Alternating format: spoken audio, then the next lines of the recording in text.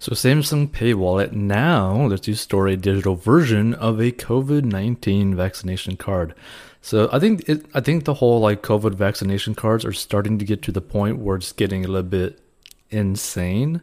We're gonna get right into the story, but either way, this is gonna get there's potentially a lot of bad side effects as to the mass appeal of trying to get like a vaccination card on your person at all times because it kind of makes it sound like it's an ID, and it's like what you're going to start pushing a COVID vaccine card for an ID for everything in life. That seems a little bit odd, but let's get right into it. So Samsung devices that support Samsung Pay can now store digital versions of users' COVID-19 vaccination cards through a partnership with healthcare nonprofit The Commons Project, the smartphone company announced. Users have to first download the free Common Health app from the Google Play Store and follow the instructions to access their COVID-19 vaccine record. From participating pharmacies, health systems, and health providers, not all providers are connected to the system yet.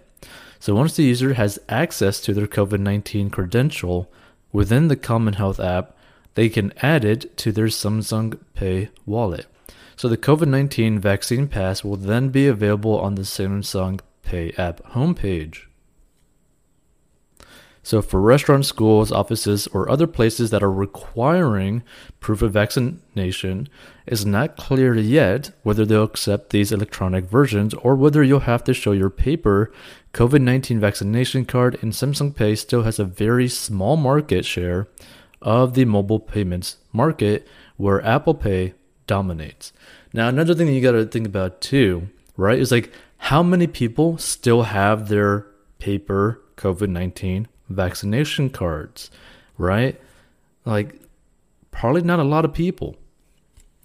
So I think this is going to be like an issue because when you start requiring like a vaccination card in the terms of like an identifiable like paperwork, it gets a little bit troubling, right? Because one, there's always going to be people who end up breaking the law and having fake COVID IDs that are technically legitimate, right? I mean, there was a story not too long ago of a pharmacist who was literally selling legitimate COVID-19 vaccination cards online on eBay, right? So anytime you try to regulate something like that, there's always going to be a percentage that people are just going to fake, right? And the problem is one thing to regulate something like this if a COVID vaccine was 100% effective in stopping the spread from you getting it or from you potentially getting harmed from it, right? The only problem is that is not the case, right? So how do you mandate something like this for something that is not 100% effective that you could still end up getting it? So then this doesn't really make any sense for your like ticket, like your golden ticket to the chocolate factory, right? Like it doesn't really make any sense when you really think about it. Because it's one thing if, they had everyone wait before going into like a restaurant where they just test you with like a quick time test, right? Where you could probably get tested within like 15 minutes, right? See if you actually had it or have it, right? Because seeing whether or not you're vaccinated doesn't really do anything, right? Because you could still spread COVID without showing any symptoms, right? So again, it doesn't make any sense for someone to mandate this. It doesn't make any sense for states to mandate this, right? Because you could still end up having it and still spreading it, which completely defeats the whole purpose.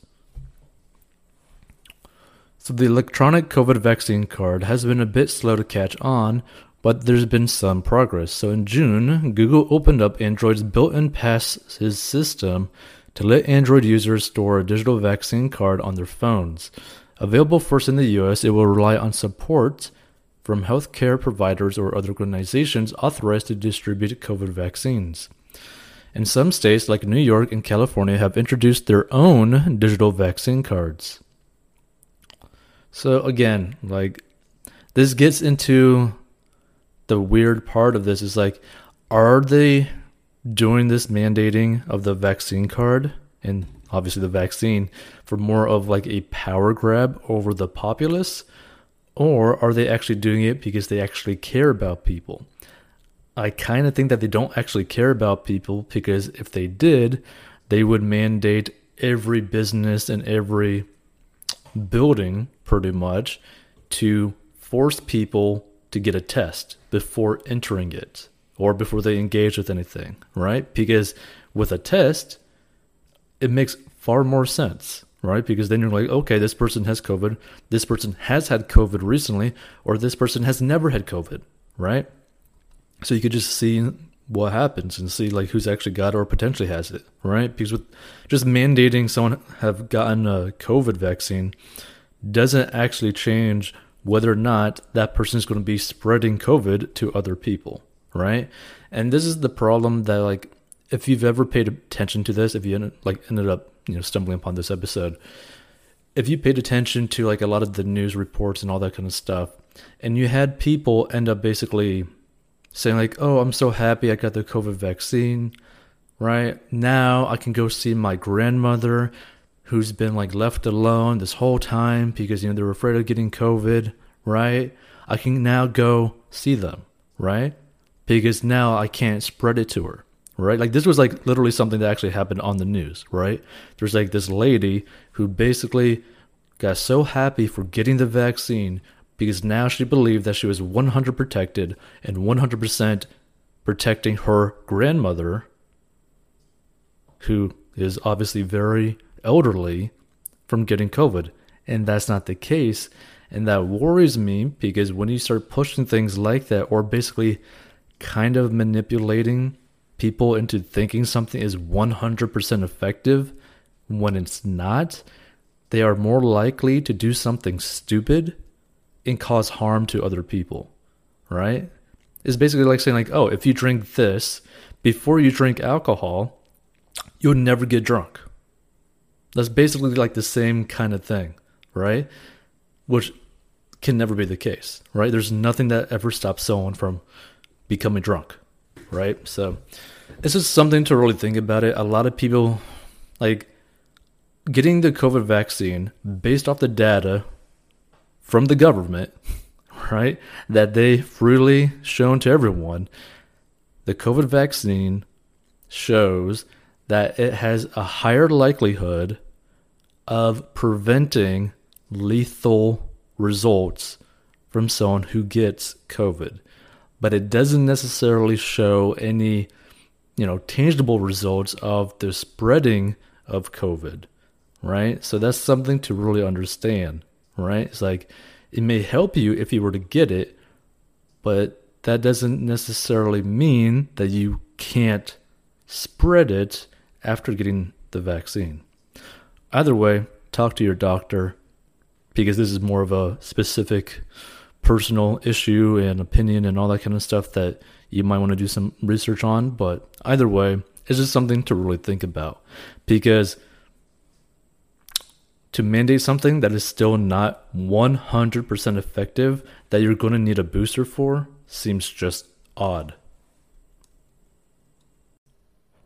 Hey, this podcast is sponsored by our personal finance courses. So if you have problems with mastering your money and you need help, go down below and learn how to master your money.